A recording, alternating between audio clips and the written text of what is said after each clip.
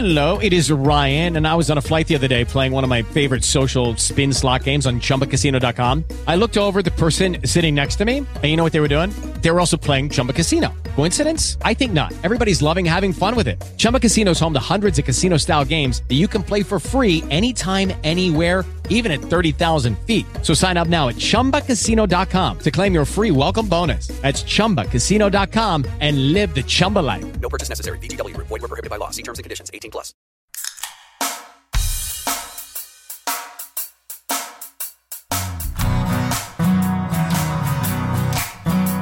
I've never felt more square.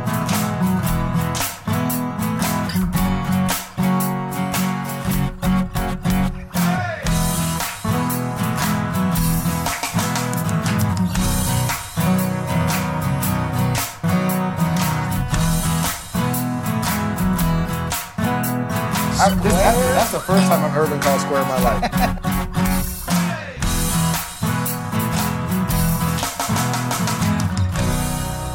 Hey everyone, welcome to episode 27 of the Fantasy Hipsters Podcast. You got your guy Matt Franchise here, my buddy Matt Harmon on the other side of the country. Still, bro, you're still over on the East Coast. What are you doing? What's going on? For now, this is my last day. I will fly out of here. I've got like the best flight situation in the world when you come, back from the East Coast to the West Coast, because you gain those 3 hours, and so I'm like leaving here at like 10:30 p.m. East Coast time, and I'll get back to LA like 12:30 a.m. So it's kind of nice, and also it's great because I can go to the airport and like have a few beers before I get on the plane, so I can fall asleep. Yeah, because it'll be night and I'll be tired, and like I won't feel weird about it, because like when I flew out here to come here, then it's like, well, I'm flying out at like 9:30 in the morning. Like, is it really appropriate for me to sit here and like slam back a couple beers and like be tipsy before I walk onto an airport? Like, is that a normal, well-adjusted thing to do? But since I'm flying back at night, I feel pretty good about it. No, nobody will judge you for that since you're flying at night. But I mean, time zones don't exist in airports. Everyone's drinking all the time. It is true. It just feels odd. Like, yeah. I'm like, well, all I've had today is a couple pieces of toast. Yeah. I'll have a beer. Thank you. Yeah. What is my life? You begin to question your existence at that point. Right, which is something like I'm kind of always steady doing anyways, so this just adds to it. But no, it's been a good trip back here. Always great to see family and friends, and I only get to do it pretty much like once a year at this point. So which is, I'm lucky that I do, but I'm ready to be back in LA, man. It's hard to be, because we're in like the dead point of the NFL offseason. Like nothing's really going on right now. Like there's no pressing assignments due, so it's like hard to get motivated. Like I got stuff I want to be doing, but it's hard to get motivated when you're at your childhood house and you're like, well, I can just like screw around all day. Yeah. So I'm ready to be back and like get into the zone and see Chuck. Holy hell, so ready to see. Yeah. Alex is like kind of helping me coordinate the reunion, because it's like, I'm going to be walking into the apartment at like, 1 o'clock in the morning when he's going to be asleep. But, Chuck is going to be ready to party. So it's hard to say with how this is going to go. That should be quite a reunion. You better record that on video. We will do our best. And when we record me on video, you will likely still, even though I'm flying, you cannot not look good when you're flying. I have strong opinions on this, like people that are just like, I'll just hop onto the airplane like I haven't showered and I'm just trying to be comfortable. Disagree. You should still look good when you're flying, and the best way to do that is to get yourself some vintage inspired handmade grooming products for the modern day man by none other than the presenting sponsor of Fantasy Hipsters Podcast, Duchamps Grooming. That's right, buddy. So you go to duchampsgrooming.co. That's the website where you can buy the stuff. You go into the shop, you pick out what you need. You got a big holiday weekend coming up. You might be traveling, like you said. You want to look good traveling. Throw some hair wax in, throw some beard oil on, get the beard glistening and moisturized for the hot summer weather. duchampsgrooming.co. We got a promo code for our listeners. It's HipstersPod, one word. You get 15% off at duchampsgrooming.co. Do it right now and thank us later. Exactly. Yeah, that's right. And go follow them on social media while you're at it, and check them out there. Yeah. They got some good Instagram pics and stuff. So Anyways, so anything you want to report on your end? What's going on with you? I saw you posted some golf pictures. I was golfing yesterday. It was about 103 degrees in the valley out here, but me and my buddy, we toughed it out. I'm still dehydrated, and my back is really sore. I didn't play so well because I haven't played since March, but it's just nice to be on a golf course. I love playing golf. It's one of my hobbies. You know, I've been playing for like 15 years, and you know, it's just fun to be out there. So that was a good time. And last week I saw Alabama Shakes at a pretty small venue out here, and I know they're one of your favorite bands, and you missed it, man. You were on the wrong coast, bro.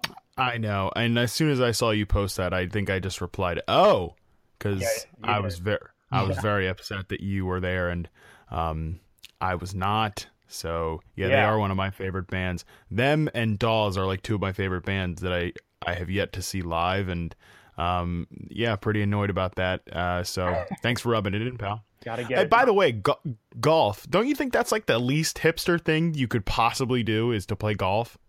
Yeah, it's kind of like a preppy thing, right? Yeah, it's like an elitist thing. You know, that's the way I view golf. And full disclosure, like my mom is a member of a country club here in like a really crappy excuse for a country club here in like white DC suburbia. But like it is a country club and she golfs a lot, and I view it as kind of like this annoying elitist thing. And like I don't mind, and I don't mind playing golf, but I'm also pretty upfront with the fact like I'm a fake hipster. So I don't know. I think it's just kind of like, it definitely seems like the anti-hipster thing to do is to play golf. See, but you can play golf and be a hipster at the same time. The way you do that is, like your woods, like your driving clubs, the fairway woods and stuff. If you use the old school ones that are actually made of wood, then you're playing golf like a hipster. Yeah, okay. I see your point there. That makes sense. You're using these titanium hybrid metal graphite shaft. No, that's not the hipster way to play golf. You got to get your brick on a stick putter and your actual wood. Brick on a stick. And then you're playing golf like a hipster. So that's how I do it. All right, well, there you go. There's some good golf hipster tips. Well, we've got a pretty good, I would say for mid-June here, end of June, really. Like, we got a pretty good discussion to have today. And this was your idea. So why don't you bring us in on what we're talking about today? Yeah, so, every summer there's some hype generated around certain players, and we get some early ADP, average draft position data. So some of that's coming through on some websites like Fantasy Pros.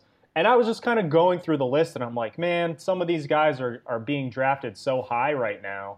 And I think it's just because there's been hype generated. Maybe they had a strong season last year, or just off-season storylines, like a guy like Marshawn Lynch has generated some buzz because he's back. And he's going as the RB10 right now, according to Fantasy Pros, which is a little bit too rich for my blood. So I said, let's each pick a few players who we think are being valued too highly. And, because we're the contrarians here as the Fantasy Hipsters, we want to shoot down everyone's hopes and dreams and tell you why you might want to reconsider buying into some of the hype on some of these certain players that we think are overvalued heading into the dog days of the summer. So grab your IPAs. I dig it. Grab your IPAs and pull up a chair, you bums. Sick. All right, I dig it. Well, hey, before we start, I wanted to say this off air, but I'll just say it on air now. Why don't we call this like, why don't you relax? Why don't we call the segment that like, why don't you people relax? All right. I like that. Like, people need to just relax with some of these guys, because we're saying hype, whatever. Hype is too mainstream of a term. Everybody's doing like a don't believe the hype episode right now. We got to do something a little different. It's like, why don't you people relax? Something a little more sarcastic and obnoxious, as we're wont to do on this podcast. I'm into that. So, all right, cool. Well, we each got 5 guys here. I think we all did. We both did some running backs and wide receivers, because who cares about quarterbacks and tight ends? Yeah. But what do you think? You want to go ahead and start it off? This is your idea, so. Yeah, I'll start it off. My first guy I want to talk about is Jordy Nelson, Packers wide receiver. Right now, he's going as wide receiver 6, which I understand he had 14 touchdowns last year, but look, the guy's aging. We've already saw signs of him slowing down last year. Like we've talked about a few times, he He couldn't get good separation when he was lined up wide early in the season. They had to shift him to the slot for him to kind of find that success again, which is fine. You know, they're finding where he fits and where he can be successful for the team. That's fine, but it's also a sign that he's aging and he's slowing down. He's 32 years old heading into this season. So Jordy Nelson, you know, he's past his prime here, and I don't think he's worth wide receiver 6. He led the NFL last year with 31 red zone targets, 11 of which were touchdowns. Davante Adams was actually tied for second in the NFL with 23 red zone targets. So 2 Green Bay Packers led the league, you know, first and tied for second for red zone targets. That is definitely not going to happen again. Green Bay was second in pass-to-run ratio. They passed the ball 64.68% of the time last year because, A, they lacked reliable options out of the backfield. B, they were trailing more often than I think people are used to the Packers trailing. Aaron Rodgers had a career-high 610 pass attempts last year. So I think that number is going to come down. They didn't have any reliable options out of the backfield. Ty Montgomery is a converted wide receiver they were using back there. Like we talked about last week, he had some issues in pass protection, but they've bolstered their running back stable. Ty Montgomery's had a whole offseason to sort of hone his skills as a running back. They drafted 2 pretty solid rookies. They also added Martellus Bennett into the mix of pass catchers, who arguably he's better than the Jared Cook, Richard Rodgers duo at tight end they had out there last year. And just so I think that's going to steal some targets, especially red zone targets, away from Jordy in the end zone if Bennett, who is a huge monster red zone beast out there, can attract some looks. And just one other note on Jordy Nelson's age here. Our friend Mike Taglieri over at Fantasy Pros, he found this stat on Jordy Nelson. There have been just 2 of 71 wide receivers over the last 10 years who have finished inside the top 5 at age 32 or older. So the odds are against Jordy Nelson to return that wide receiver 6 value, and that's why I'm definitely going to be skipping over him in the first round. So I think I'm with you there, and I know we talked about a few episodes ago saying, like, I think I was saying, like, I don't really want to take any Green Bay wide receivers at their ADP, including Nelson and like definitely Adams and probably even Randall Cobb too. I think it's a situation where it'll be a little bit more spread out than last year, and I think Nelson is teetering closer to that age cliff. But let me just for devil's advocate's sake, because like I feel the same way as you, but I also feel a little ridiculous arguing against Jordy Nelson, who's been a great receiver. He's Aaron Rodgers' number 1 guy. Let me just devil's advocate run through the receivers going afterwards and see if you would take Nelson over them. Like, so would you take Nelson or T.Y. Hilton? I'd probably take Hilton. Okay, Nelson or Michael Thomas? I would go Thomas for the upside. Nelson or Dez Bryant? There, I'd probably go Jordy Nelson. I think there's a good discussion to have on Dez because I think I like Dez more than some other people do, but I don't think I'd want him as like a wide receiver 1 because I think like he'll be pretty like touchdown dependent, but I also think like those touchdowns are going to come and yada yada. But yeah, that one's a tough debate. What about Nelson or Amari Cooper? Probably Nelson. Yeah, and then the next 2 guys that are like the rest of the top 12 receivers in Fantasy Pros ADP are Brandin Cooks and DeAndre Hopkins. I would assume you'd go Nelson over those guys too. Yeah, for sure. Okay, so yeah, I mean, he's definitely. I agree with you. It's just also hard. Like, how much farther can you justify pushing him down on the board? But it does. Like, I see that wide receiver 6 price on Jordy Nelson, and I feel uncomfortable with it too. Yeah. So basically, what we just determined is I would be sliding him down from 6 to the 8 spot between Thomas and Dez. Yeah, I mean it's only 2 spots, and I feel like I'm splitting hairs a little bit. But he's wide receiver 6. That's crazy, man. I don't know. Yeah, well, anytime you're arguing between like first and second round fantasy picks, I think you're splitting hairs a little bit anyways. But like, because I mean, I don't know if any of these guys we're going to talk about today we think should be, well, maybe with some exceptions, should be like, 5th or 6th round picks. But yeah, you're splitting hairs. But I just think it's a good exercise to go with like, all right, so if you're passing up this guy on the board, like, who would you rather take? Like we did a similar thing with Alshon the other week, I think, and it was it was illuminating for me to think like, okay, actually, there's not that many guys I would take over him, so maybe I like him more than I do. But all right, so cool. But I think we're pretty much on the same page with Nelson, that the price is uncomfortable. But it's just hard to, like, how far can you really push him down? Right. Yeah. Cool. All right. So who's your first guy you want to talk about? So my first one, and I'm going to default to a take I had last year, and I still think Todd Gurley is overvalued at running back 11. You know, last year I wrote the article that I didn't think he should be a top 5 running back. I certainly didn't think he should be a top 5 pick. I didn't expect him, to crater to like a sub running back 20 finish, but he did. Now I saw our pal Alex Gelhart tweet out a pretty good note on Todd Gurley coming from the Next Gen Stats that. One of the new stats they're doing is like how many yards away a defender is within, or how often before a defender was within 1 yard of a running back, and Gurley averaged negative 0.7 yards before a defender was within 1 yard of him. So he was obviously getting hit in the backfield a lot. He's met with defenders quickly. I think that speaks to the blocking issues that you have in Los Angeles, and I do think that part of his outlook has to look at least a little bit better with Andrew Whitworth coming on as a left tackle. He's a really good player. He's an older guy, a veteran that, he's been one of the best left tackles in the game for the last several years. I think that will help them. Getting Greg Robinson out of there is also a good thing because Greg Robinson is awful. So I think the line play could be a little bit better for Gurley, but how much better are we really expecting the offense to be for him to be a running back 1? He had so much volume last year, and I also think that we could see some of that decrease just on pure game scripts, because last year Gurley did start to get involved in the passing game more, which made a lot of sense because like he was a really good receiver at Georgia in college, but then it was just like it was mind numbers. Like Fisher's first year, he only had 21 catches, or his first year there with Fisher, he only had 21 catches. Last year, he did get 58 targets, 43 receptions.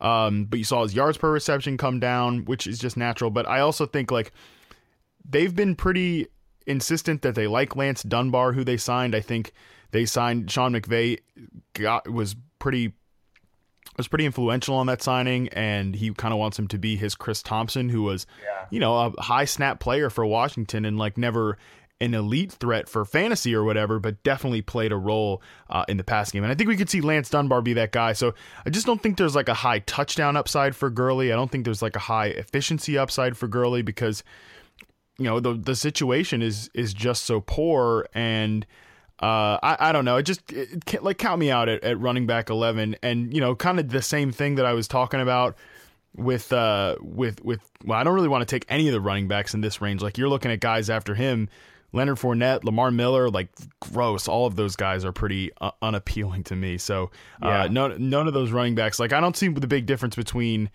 Gurley's outlook and Isaiah Crowell's outlook at running back 11 and running back 15 respectively. But I think Crowell was a better player last year than Gurley, and that's sacrilegious whatever to say. I don't care. Like it's the facts. So I don't know. That's actually a crazy comparison, Gurley and Crowell, because they're both on terrible offenses, and Crowell just doesn't get the praise because Gurley was just this renowned prospect coming out of school, and I think Crowell was undrafted. And I mean, you can make the argument that Crowell has been better than Gurley. It's kind of wild. He just doesn't get the credit. Yeah, well, Gurley is the ultimate example, like why you don't make fantasy decisions based on quote unquote talent, because even if you thought Gurley was a great player coming into the league, which I did too, and like he showed some of that greatness in his first few games in the league before kind of slowing down, at least from a yards per carry perspective in his rookie year, like you just don't know what is.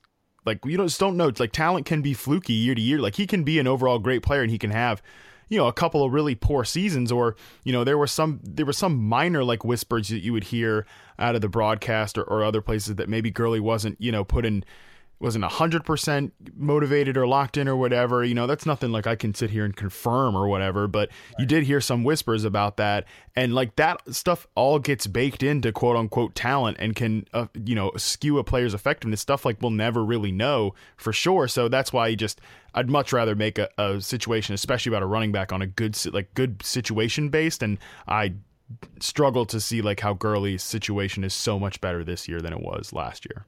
Yeah. All right. Good conversation there, man. All right. Well, you got another running back here, so let's hear it. Oh, yeah. Okay. So I know like everyone wants the nostalgia and everyone wants beast mode to be beast mode from 2014, but his ADP right now has him at running back 10. That means you're telling me there's only 9 other running backs in the entire NFL you'd rather have on your fantasy team before Lynch? 9? That's insane to me. He's 31 years old, which is old as hell for a running back. Yes, we all want the 1,200-yard double-digit touchdown we saw in Seattle. That was 3 full seasons ago. He also, when he was in Seattle, didn't have the kind of competition he's going to have in Oakland. We saw last year how Oakland used their running back committee. Latavius Murray was the banger in the red zone, got all the touchdowns, and Jalen Richard and DeAndre Washington worked in more, in between the 20s types guys. Jalen Richard and DeAndre Washington actually combined for 278 total rush attempts last year. So if you have 2 guys combining for that many attempts, like maybe there's, say, 200 left over for Lynch, depending, which, that's still a good amount, but that's give or take. That's just an estimate. I don't know. Latavius Murray last year had 40 rush attempts in the red zone. So I think what the Raiders want to do is use Lynch in the same role they had Murray in, that red zone goal line banger, which is fine. Maybe he gets 10 touchdowns, but is he going to be able to get 1,000, 1,100 yards in a defined role like that at age 31 after taking a year off? Like, I know it's a high-powered offense. I know there's going to be all kinds of opportunities for touchdowns, but they have so many weapons there. They're going to spread it around. Is that like red zone banger worth RB10 in a redraft format? It's just too rich for me. And let's define what the running back 10 has been the last 3 years. So in 2016, it was Mark Ingram. He had about 1,300 total yards and 10 total touchdowns. 2015, it was actually Latavius Murray. He also had about 1,300 total yards, 6 total touchdowns. That was the year all the running backs died, so that year was a little bit of an outlier with the touchdown total. And then 2014, it was Jeremy Hill. He also had about 1,300 total yards and 9 touchdowns. So for Lynch to return running back 10 value, I just don't think he's going to have the volume and the yardage upside he needs to get there. And I don't see him. I just don't see it. Like that's end of the first round, early second round running back pick. You're basically banking on him as your high end running back 2 at that point, and that is just ludicrous to me. Yeah, so I just want to make a disclaimer here too. We're obviously using Fantasy Pro. I should probably set this up top. We're using Fantasy Pros ADP, and I think some people might say like, "Oh, why aren't you using MFL 10s or whatever?" Because obviously there's more sharp drafters. But I think too many people in the industry, like this is a total tangent. I won't go deep down it, but like I think too many people right now will start using MFL 10 ADP, and that's, I get it, because it's sharp drafters that are obviously prepared or whatever. But like home leagues or whatever, like our wider view audience, like they're not going to be playing in MFL 10s, and like I think their ADP is going to be much more reflective of a site like Fantasy Pros, which takes in ESPN and Fantasy Football Calculator and all those other sites, and like as time goes on, NFL.coms will be added in there, that and the other. So I agree that I'm glad we're using that as a source, and I think that's going to be the difference of a thing. Like we see Marshawn Lynch here as running back 10. I'm looking at MFL 10 ADP, he's running back 16. That's a pretty decent difference. He's obviously going behind guys like Fournette, Lamar Miller, Joe Mixon, Isaiah Crowell, Christian McCaffrey or whatever. Like those players definitely, I think in a home league, Lynch is probably going to go ahead of those guys. But running back 16 price feels like okay to me because I can definitely see like 8 or 9 touchdowns for Lynch. It seems like a lot, but I can also, that's pretty easy for me to convince myself that he can get that unless he's like completely cooked. I really don't know. I'm glad you have a strong opinion on Lynch because I like right now I don't like really know where I stand with him just because he's such an unknown. Like taking the year away from football, like is that going to be better because he's fresher or like I don't know. I mean, he was kind of like goofing around last year, you know, like doing videos with those like Scottish guys playing bagpipes or all kinds of crazy stuff. So like I just feel like we have no idea what Marshawn Lynch is gonna look like as an individual, but the situation is pretty juicy, so it's hard for me to really completely write him off. But I certainly don't want to invest it at a running back 10 price. Like I said, this whole range of running backs here, kind of all the way from Lynch down to running back 15 area is pretty unappealing. It's like one huge question mark. Like I'd rather take another position in this range, like a wide receiver who I know what he's going to give back to me, than take a chance on a guy like Lynch so early. And then like if you risk a pick on a guy like Lynch so early, who's a huge question mark, then your whole season could be shot. You know, like why invest that much draft value in a question mark this early on? Like I don't think the risk is worth the return. And like you said, like Lynch did all kinds of stuff last year. He did the Bear Grylls show. And in that interview, Bear Grylls asked him what the highlight of his career was. And he said, retiring.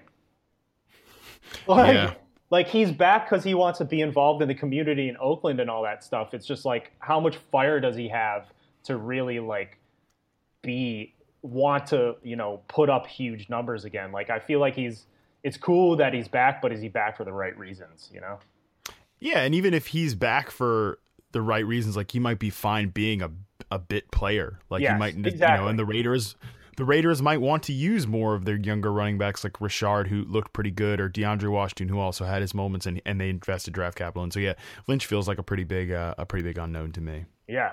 All right. So who you got next on your list, buddy? Yeah. So this is another like long time take for me being against Brandin Cooks. So I'm defaulting to some pretty early ones here, but Cooks to me at wide receiver 11, like get out of here with that. Like I've yet to hear one good, real, like substantive reason how moving from New Orleans to New England is good for Brandin Cooks' fantasy value. Like, I mean, the Saints are obviously, everybody knows, one of the most pass heavy teams in the league.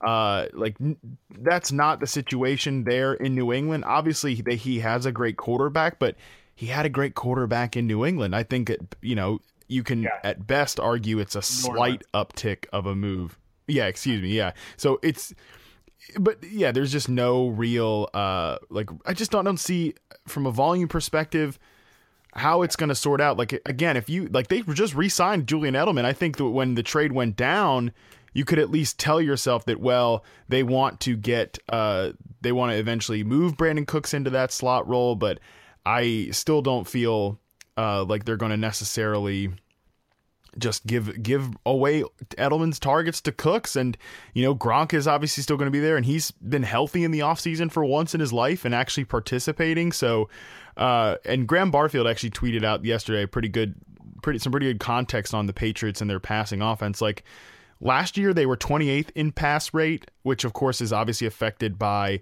Brady's first four games being suspended. But even before that, in 2015, they were 7th, then 15th, 17th, 20th, and 10th going back to 2011. They've never been, again, like a high flying passing offense with Brady there, much like the Breeze Saints are. Like, it's just a completely different game. And then Graham also tweeted that since Gronk joined New England, there have only been 2 top 12 finishes in that span, and Brandin Cooks right now is obviously going off the board as wide receiver 11. These slot type of guys like Edelman and Welker still get theirs, but at best you're saying that Cooks is going to split with Edelman for those targets. Like, again, Edelman's just not going to go away. It's just, and you could say like, well, Cooks is an efficient player. He doesn't, but if he's getting, 90 targets, like that's not a player you want to take at wide receiver 11, because obviously the week to week predictability is going to be a freaking nightmare all on its own. But like at 90 targets, like that's just, you have no idea what you're getting from a season long perspective. It's nearly impossible to think that he could be a wide receiver 1 with that sort of volume. So to me, just wide receiver 11 is egregious for Brandin Cooks. Of all the players I talked about on this list, like I would not take him in the top 20 receivers. I would take, I mean, gosh, like I'm looking at names like, Tyreek Hill at wide receiver 23, Terrell Pryor at wide receiver 24, and much less Edelman and Crabtree at wide receiver 22 and 21. Like I feel much more comfortable projecting their outlooks than Brandin Cooks. Like, again, he's a good player. I don't think he's a number 1 receiver. I've been on the record as my take for a long time now. And I think the one thing that people do say is, well, Bill Belichick obviously likes him.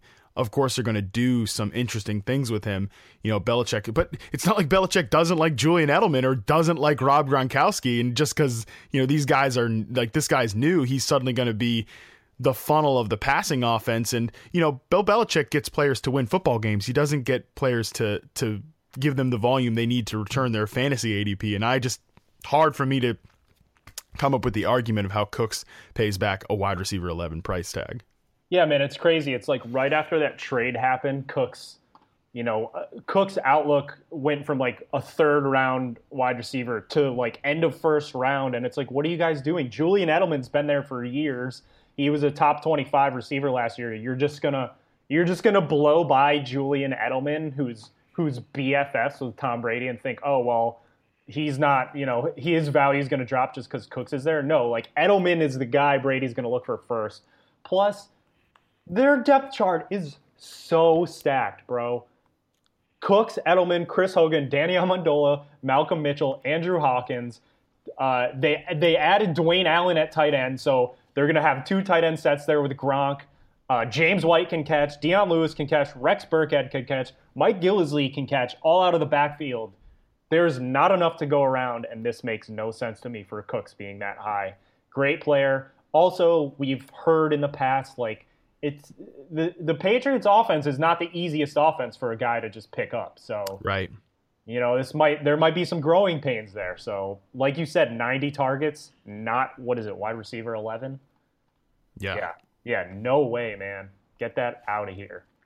Yeah, it's tough, man. I think I get why people are taking the bump there because it's the Patriots and everything they do is great or whatever, but when you really try to split up the pass offense there, it's just tough. It's tough to kind of to find the volume. I'm looking at the top receivers in PPR last year, and the lowest guy, the only guy without 100 targets, the highest one was Tyreek Hill at wide receiver 25.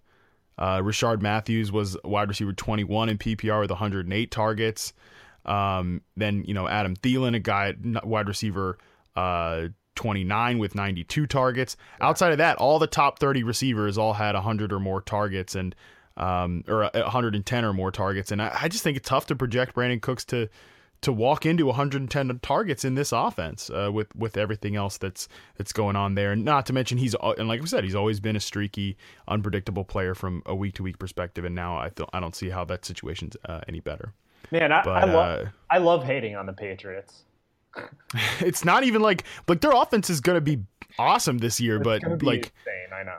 For fantasy, it's going to just be really tough to predict week to week, like who's going to be eating, this coming week. But you got a running back you don't think is going to be eating, despite seemingly being in a pretty good situation. You got Adrian Peterson next for your list. Yeah, and I've gone back and forth on this, and I've started to write an article about the Saints backfield, and then been like, I don't know where to get any proof for my argument. Like, it's just so hard to figure out what's going to happen there in that backfield. Adrian Peterson right now is going at running back 19, I think 50th overall according to Fantasy Pro. So that's like the end of the 5th round in a 10-team redraft. And yeah, he's generated a ton of hype. The reports out of the Saints offseason workouts have been positive, but let's remember these guys are running around with no pads and in shorts. So a 31-year-old 32-year-old Adrian Peterson, that's older than Lynch. Like, that's old as hell, man. When's the last time two 32-year-old running backs were taken like in the top 20 at their position? It's crazy that these guys are going so high. And again, I think it's part of this nostalgia. People want these studs who've been studs for years, and they just kind of rely on that name value because they don't recognize the new names around them. But like, man, he's not a cyborg. He's had these multiple surgeries the last couple years. He's aging. And to me, in end of 5th round range, you could get a guy like Ty Montgomery. Like you mentioned, Tyreek Hill and Terrell Pryor are also in that range. I'd much rather go for a wide receiver like those guys or a Ty Montgomery where you at least know a little bit more of what you're going to get. Peterson's going to be competing for touches with in his prime Mark Ingram. I mean, Ingram had his first 1,000-yard season last year. You can argue with me that he's in his prime. I think he's in his prime. And then you got Kamar Aiken back there to soak up some receptions. And it's just too much. Peterson and that entire backfield is too much of a mystery to me. And I know we had Evan Silva on a few weeks ago, and he was really into Adrian Peterson. But that was also, we were talking about best ball leagues. And that's a different story. And you mentioned the MFL 10 ADP. That's a whole different bag. In a redraft league, I'm staying away from Peterson in the 5th round. It's just too much of a question mark, and I don't want to risk it.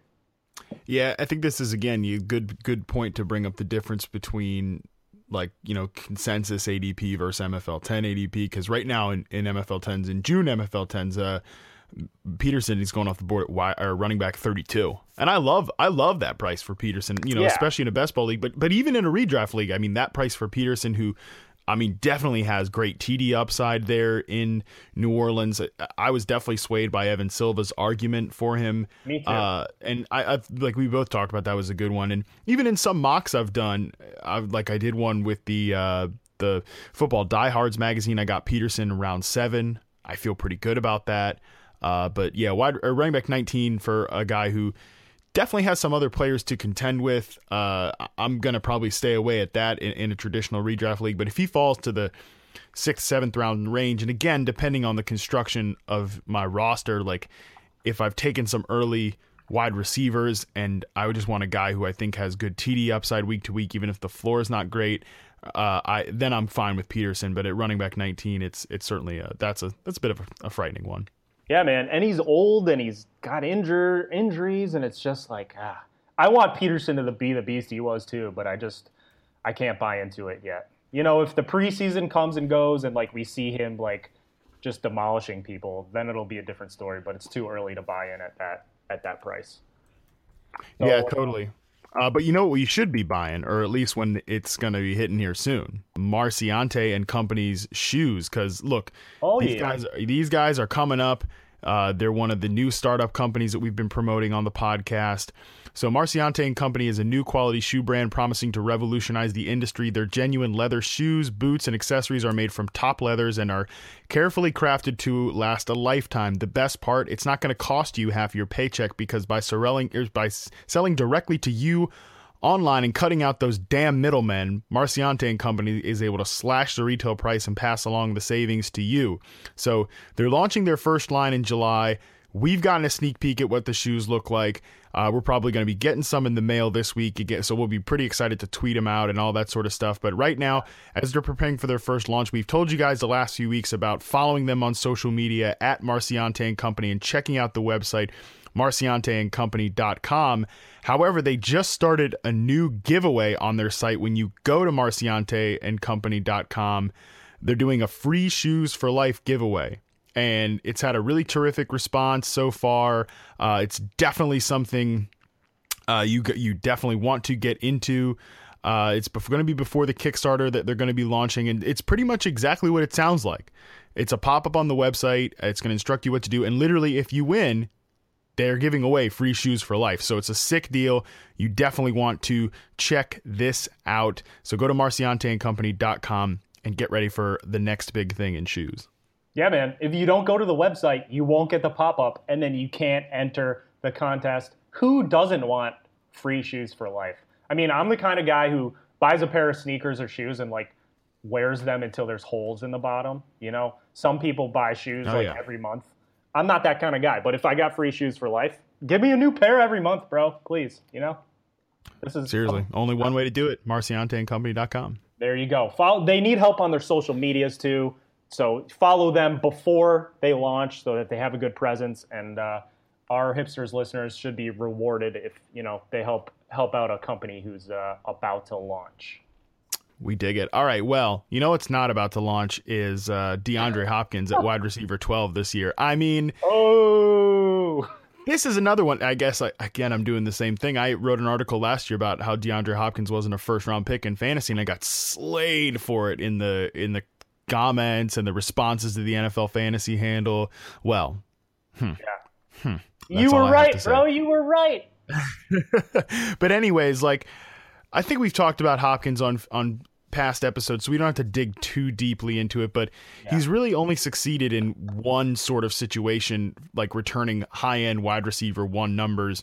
And that was in the early 2015 part of the season when he was getting fed outrageous volume with a more competent quarterback than he gets credit for in Brian Hoyer, who was able to elevate him a lot of that due to volume. But that was when the Texans were losing. They weren't able to stay on their preferred run-heavy game scripts where they've always been a top 5 or 6 rushing team with Bill O'Brien as the head coach. They weren't able to get on that game script because their defense was bad. They were losing games. But we saw in the latter part of 2015, Hopkins' pace dropped back, along with Houston improving as a team. So again, I think they want to be on a script where Hopkins is not the volume absorber of the offense, like getting 192 targets as he did that year. That is a situation where I think we'll see him more at 150-ish like he got last year. And there was obviously a lot of week-to-week volatility thanks to Brock Osweiler, but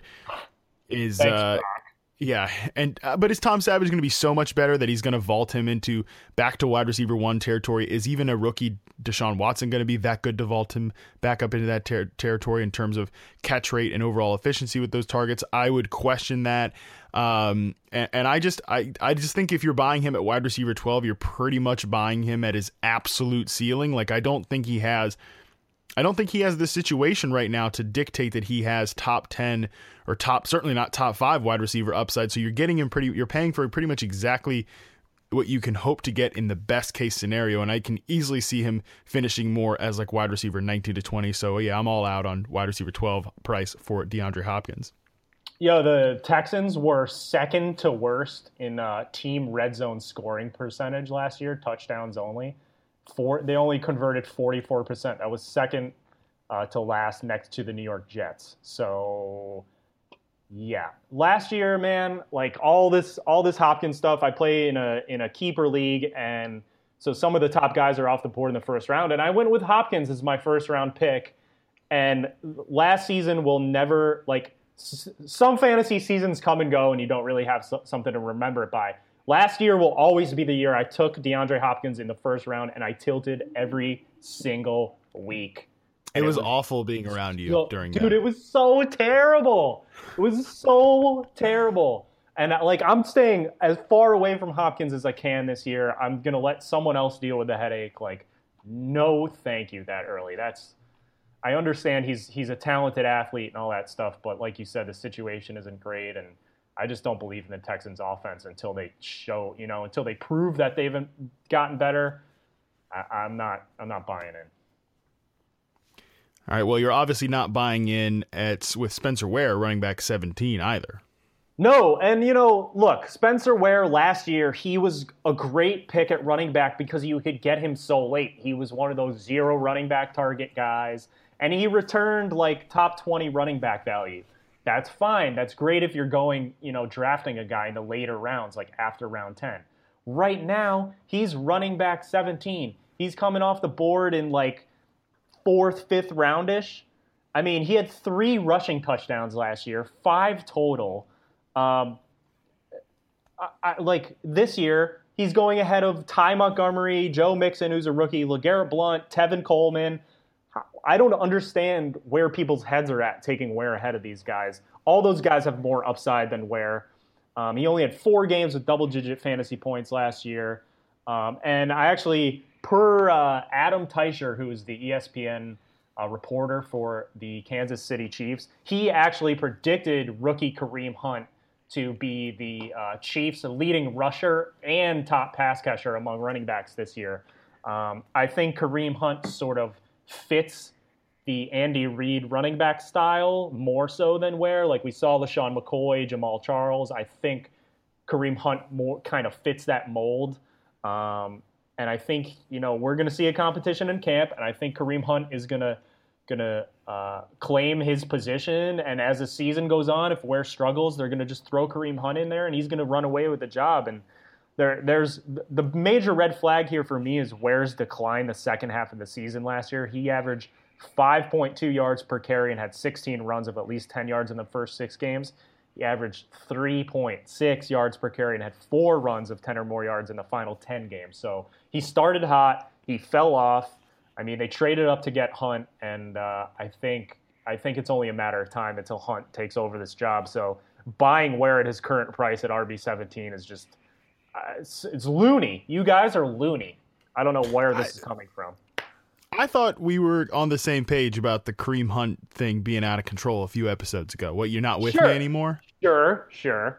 That was because we were coming off the draft season hype and all this stuff, but now it's been a few weeks.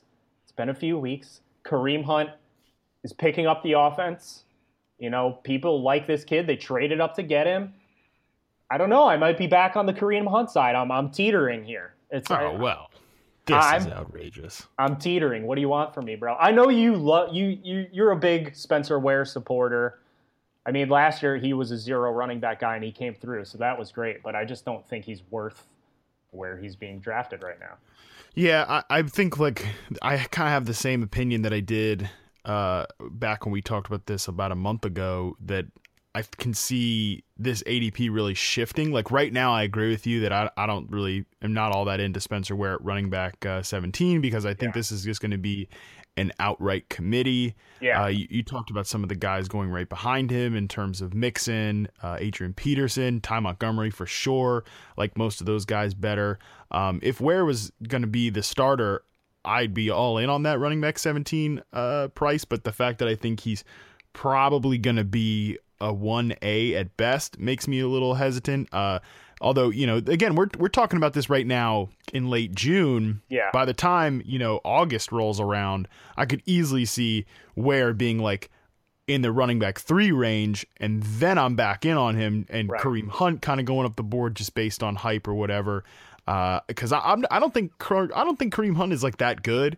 And I don't think he's just going to, I do think that there will be a committee, but I wouldn't be projecting that he's just going to outright make Spencer Ware go away. And to be honest with you, I probably just don't want to draft either one of these guys at the cost that I think they will land at come August. Yeah, even Kareem Hunt's kind of expensive right now, like among rookies and stuff. So it's just a weird situation in Kansas City, and I'm not ready to buy it until we kind of see what plays out in camp. And just too early to take Ware, in the 4th round for me. That's quite early. Well, speaking of rookie running backs, my next guy is Dalvin Cook at running back 24, and I think that the Vikings are shaping up to be one of the uglier backfield committees out there, because I think Jerick McKinnon is not just going to be rendered useless. He did improve as a pass catcher down the stretch, and I think he projects well to be like that 3rd down role.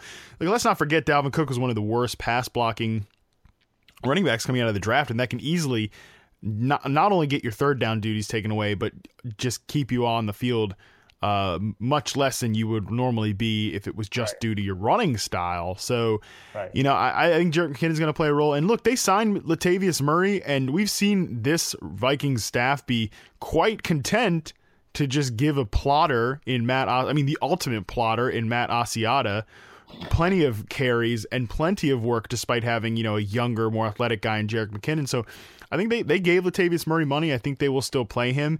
And I can easily see this being a 3-way running back committee. And this is already an offense that didn't run the ball at all well last year. They've made some additions to their offensive line, but like how good are they really? With guys like Riley Reef and Remmers from Carolina. Like, I don't think they're just suddenly going to be a star-studded offensive line, a star-studded rushing offense, even though I think that the passing offense looks pretty good there in Minnesota.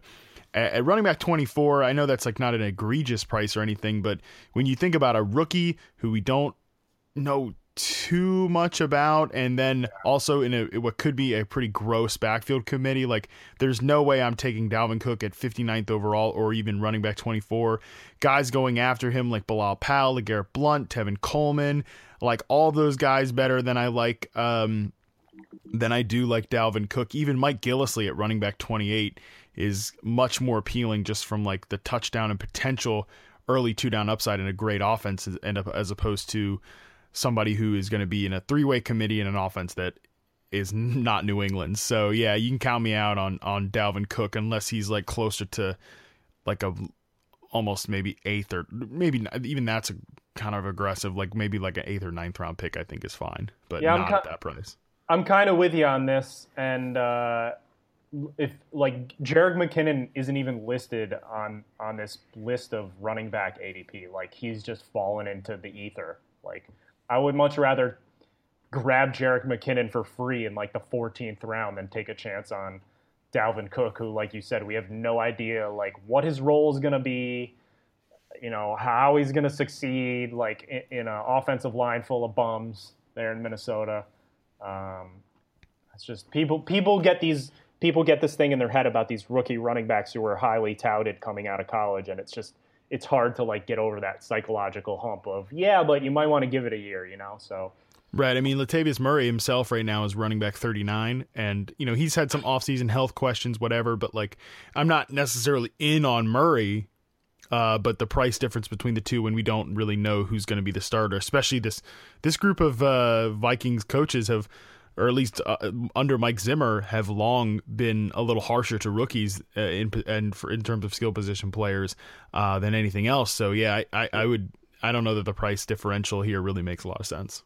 Yeah, man, I'm with you on Dalvin Cook. It's just let's pump the brakes a little bit on him. I love him as a dynasty guy and a prospect, but not a great situation. All right, last guy I want to talk about.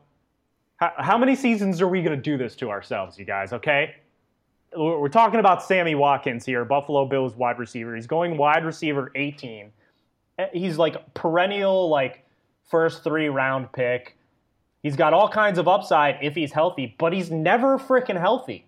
I think he's missed 11 games in the last 2 seasons, and even when he's on the field, it's questionable if he's 100%. He gives you the injury report headache every week. Is he going to play? Is he not going to play? He's questionable. They determined Sunday he's going to play on a bum foot, and he doesn't do anything. And it's like, I can't buy into Sammy Watkins anymore. He just had another surgery on his foot back in January. So yes, he's had 6 months off to rest it, and it's been compared to the second surgery Julio Jones had a couple years ago on his foot. And he's been pretty much fine ever since. He's had a few minor issues, but they're saying like the second surgery should solve these ongoing issues. But he's had other issues beyond just his foot.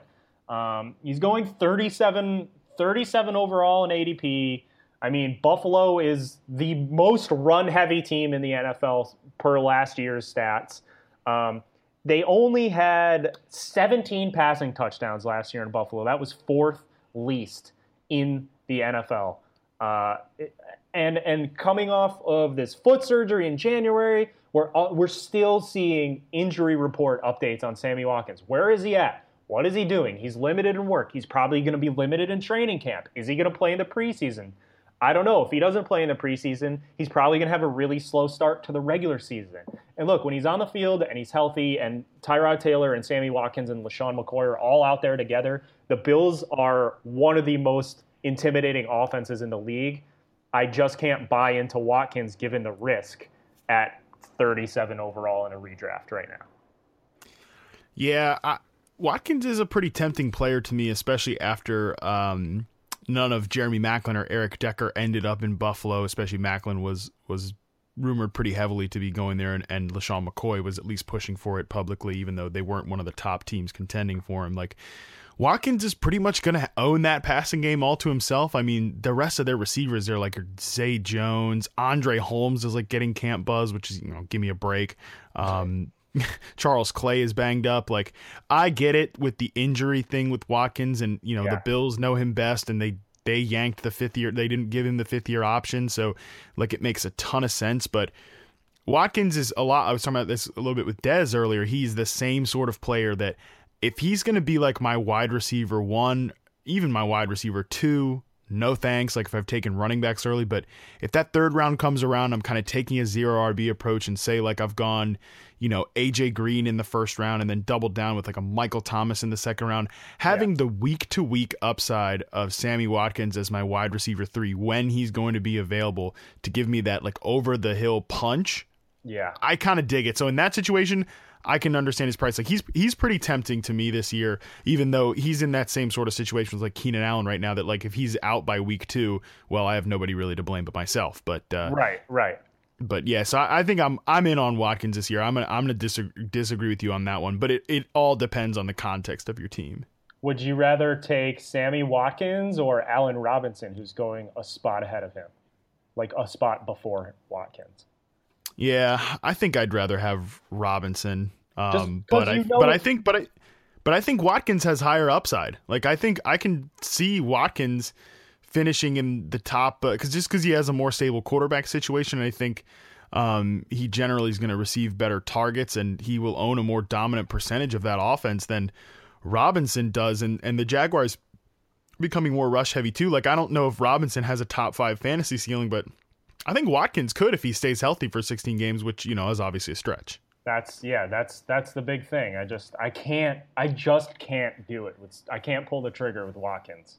So I'm not going to be drafting him. I'm going to skip over him unless his ADP falls, but I don't really see that happening because he has generated a lot of hype. He's a buy in the Dynasty League, which I understand, but I don't know, man. I can't do it. I can't keep doing this year after year and seeing the returns just come up short. So who you got next on your list? So my last guy is a tough one, but it's my son, Christian McCaffrey at running back 14. Sad. I love Christian McCaffrey. He's like my favorite pick the Panthers have made since Cam Newton. I love it from a football perspective. I think the concerns about him fitting in with Cam Newton, Carolina, are way overblown. I think it'll be just fine, like fit-wise. But, running back 14 is a steep price, dude. Like, that's rough for a guy that, like, if they had let go of Jonathan Stewart and Christian McCaffrey is going to be the clear starting running back and going to get, 250 carries. But you can't really predict that with a guy like Jonathan Stewart in the backfield who can still play. Like he's still effective when he's on the field. Obviously, he's a guy that gets injured a fair bit too. But I think Stewart's going to matter more than people think. And just running back 14 is an aggressive price. Like it's one of those things where I love McCaffrey this season. I think I think he should be the favorite for Offensive Rookie of the Year. I think he'll be dynamic. I think he'll make big plays and big moments, et cetera, et cetera. But when it comes time to it, like fantasy wise, like at some point you have to say, well, do I really feel comfortable enough like clicking on his name in the 3rd round of a fantasy draft? And right. I don't. It's like you got to be honest with yourself, and I just don't feel comfortable with that, despite the fact that I'm really excited about him, and I think like the fit is better than people imagine. But 31st overall pick in a fantasy draft, I don't think I can really justify that. Yeah, I mean, and we don't know how they're going to use him. They're probably going to use him in all kinds of cool ways, but in his rookie season, like him being a question mark coming into the year, like I just want to take a guy in those early rounds where I know what his role is, like I know his style of play, I know how he's going to fit in the offense, like an Isaiah Crowell or even a guy like Carlos Hyde, like who are each going. Gross. Well, you know what I mean, though. I'm just making a comparison of like, we know what these guys are. We know what they're going to give us. Christian McCaffrey could be great, but he could also, lose volume to Jonathan Stewart, like you said. They could use him as a wide receiver, and then he's competing for targets with Kelvin Benjamin and Devin Funchess and Greg Olsen. Like, we just don't know, and it's just, I'm with you on. I saw you put him on your list, and I was like, running back 14, what? Yeah, that's right. Insane, dude. Like the problem when you get to this range with running backs is like there's just like a fair few guys that I like in this range. Like you mentioned, and that's why a guy like McCaffrey, who's new and exciting and could be a great fantasy pick this year. But again, it's just how you're comfortable doing it in the third round. Like I'm looking at the running backs after him, and like I like Crowell, like you mentioned. Carlos Hyde, gross. Like you couldn't pay me to pay a running back 16 price for Carlos Hyde. Then next is like Spencer Ware. We talked about him. Joe Mixon at running back 18. I'm in on that, and I think he should be taken ahead of McCaffrey in redraft leagues this year, just based on like the level of competition and the overall potential for volume in that offense. But then you get to guys like Adrian Peterson. We talked about him. Ty Montgomery's another player I like. So really in that range, there's really only like 2 or 3 guys that I even like want to pick in general. And then you're getting down to like running back 22 with CJ Anderson. It's like, all right, Eddie Lacy's there. All right. And it's like, I get it. I get why these guys are getting pushed up, but running back 14, like I said, I just don't envision. And talking about fitting your roster, your picks to fit the rest of your roster. Like, I just don't know, like, what's the roster composition that is going to make me feel good about clicking Christian McCaffrey in the late third round of a redraft league. That's a tough one. Well, everyone, you guys, you heard it here first. Matt Harmon hates Christian McCaffrey and does not think he's good at football. How dare you even slander me like that? That's basically what you said. I just paraphrased. So no, I know. I hope he has a great career. He's definitely gonna be a stud. I just don't want to take him in his rookie year that early. Yeah, like of all the ones I've talked about, this is the one that hurt the most and the one that I hope I'm the most wrong about, because I think he's going to be awesome. But yeah, just again, the comfortability, I just don't ever see it. So I hear you, buddy. That was a pretty good little segment there. Pretty good little segment about some guys that we think people need to relax about. So I'm glad we had that discussion. Yeah, me too. All right, cool. Well, let's take a quick break here. And we'll come back on the other side with our music and beer picks of the week. All right, sounds good. All right, everybody, we want to remind you about the sponsor of today's show. It's the Duchamps Grooming Company. Their vintage-inspired handmade grooming products for the modern-day man are incredible. They have a fantastic beard oil and beard balm to get your facial hair looking just right. They also have a hair wax to make you look stylish as all get out, or even a little bit of lip balm there that's scented very nice. Now, for the ladies out there, if you still want to grab some products from them, which we encourage you to do so, they have plenty of kits to get your loved ones a present. All these handmade products are awesome. I use them every day. I have them in my pocket right now. They even have a signature scent.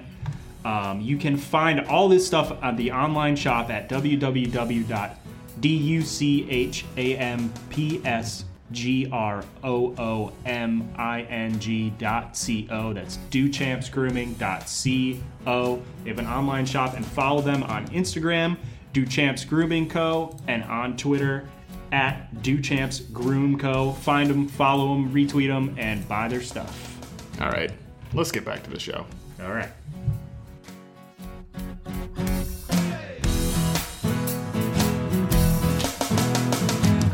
Welcome back to Fantasy Hipsters Podcast. Before we get into our music and beer picks of the week, Franchise, why don't you tell them who this segment is sponsored by? As always, the music and beer section is sponsored by Flag and Anthem. They are a vintage-inspired menswear brand for guys who are in life's sweet spot, kind of like me and Harmon and all of our listeners. And, if you're in life's sweet spot, So, I don't have to tell you who you are. But look, I'm definitely in life's sweet spot. You definitely are. I know. So go to flagandanthem.com. That's the website. Check out some of their new featured items in the shop. And they make clothing for guys who are too busy enjoying life to obsess about micro trends like me and Harmon. We're way too busy. And they make classics that are always cool. And it's subtle, smart, well-made style for the kind of guy who values hard work, but also knows how to unwind and have a good time. And right now, as always, we're rewarding our podcast listeners with a 25% off promo code for your first order at flagandanthem.com. Just enter promo code Fantasy Hipsters, all one word, upon checkout. You get the discount. You can revamp your closet for the summer months.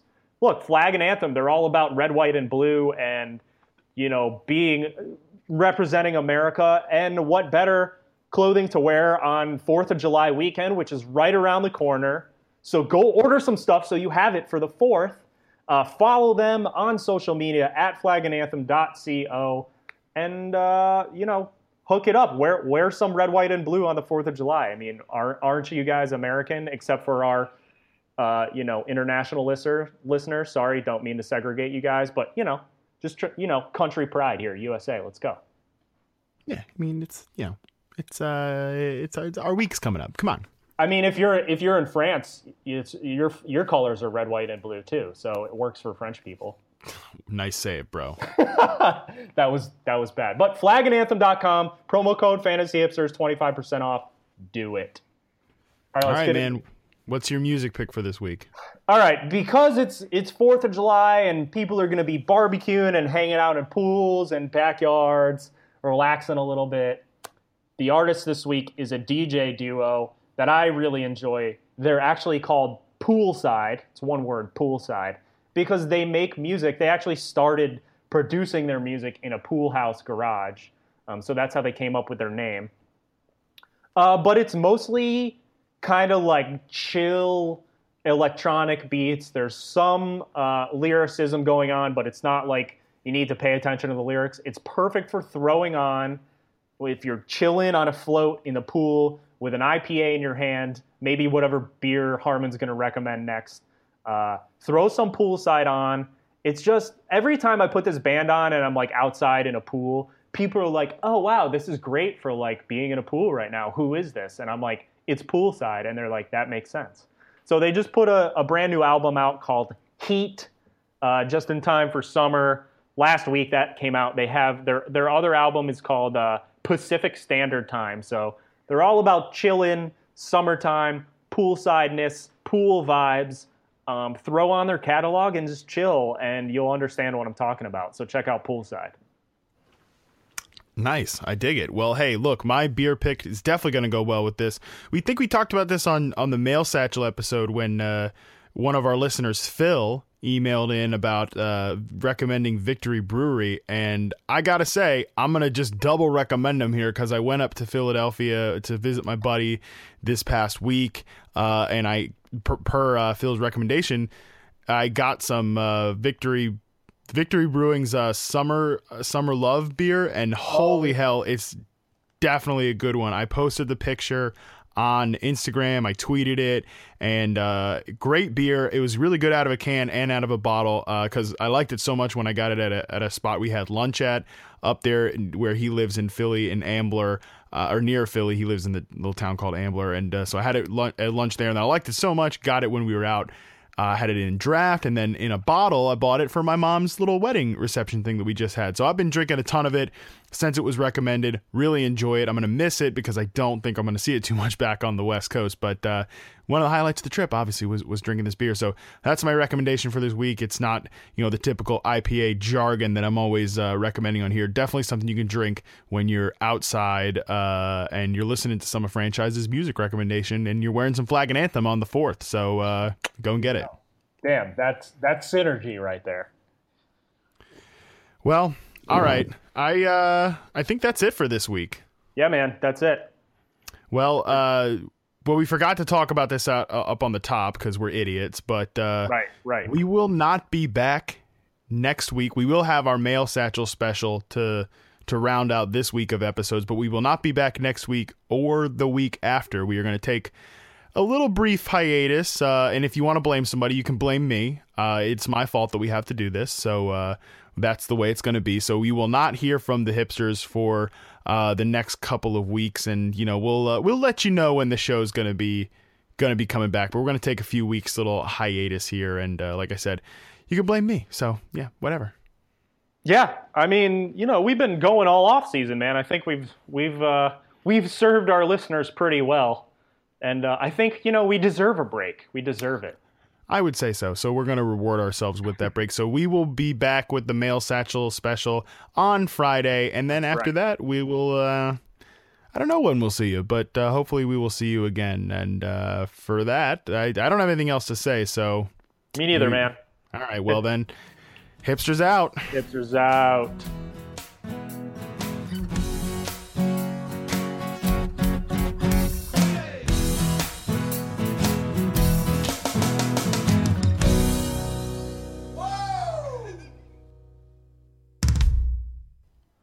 Nice. I didn't see that.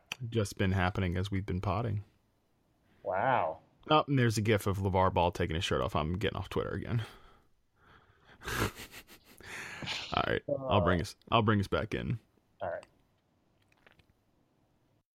Hey guys, it is Ryan. I'm not sure if you know this about me, but I'm a bit of a fun fanatic when I can. I like to work, but I like fun too. It's a thing. And now the truth is out there. I can tell you about my favorite place to have fun. Chumba Casino. They have hundreds of social casino style games to choose from with new games released each week. You can play for free anytime, anywhere. And each day brings a new chance to collect daily bonuses. So join me in the fun. Sign up now at ChumbaCasino.com. No purchase necessary. VGW Group. Void where prohibited by law. See terms and conditions. 18+.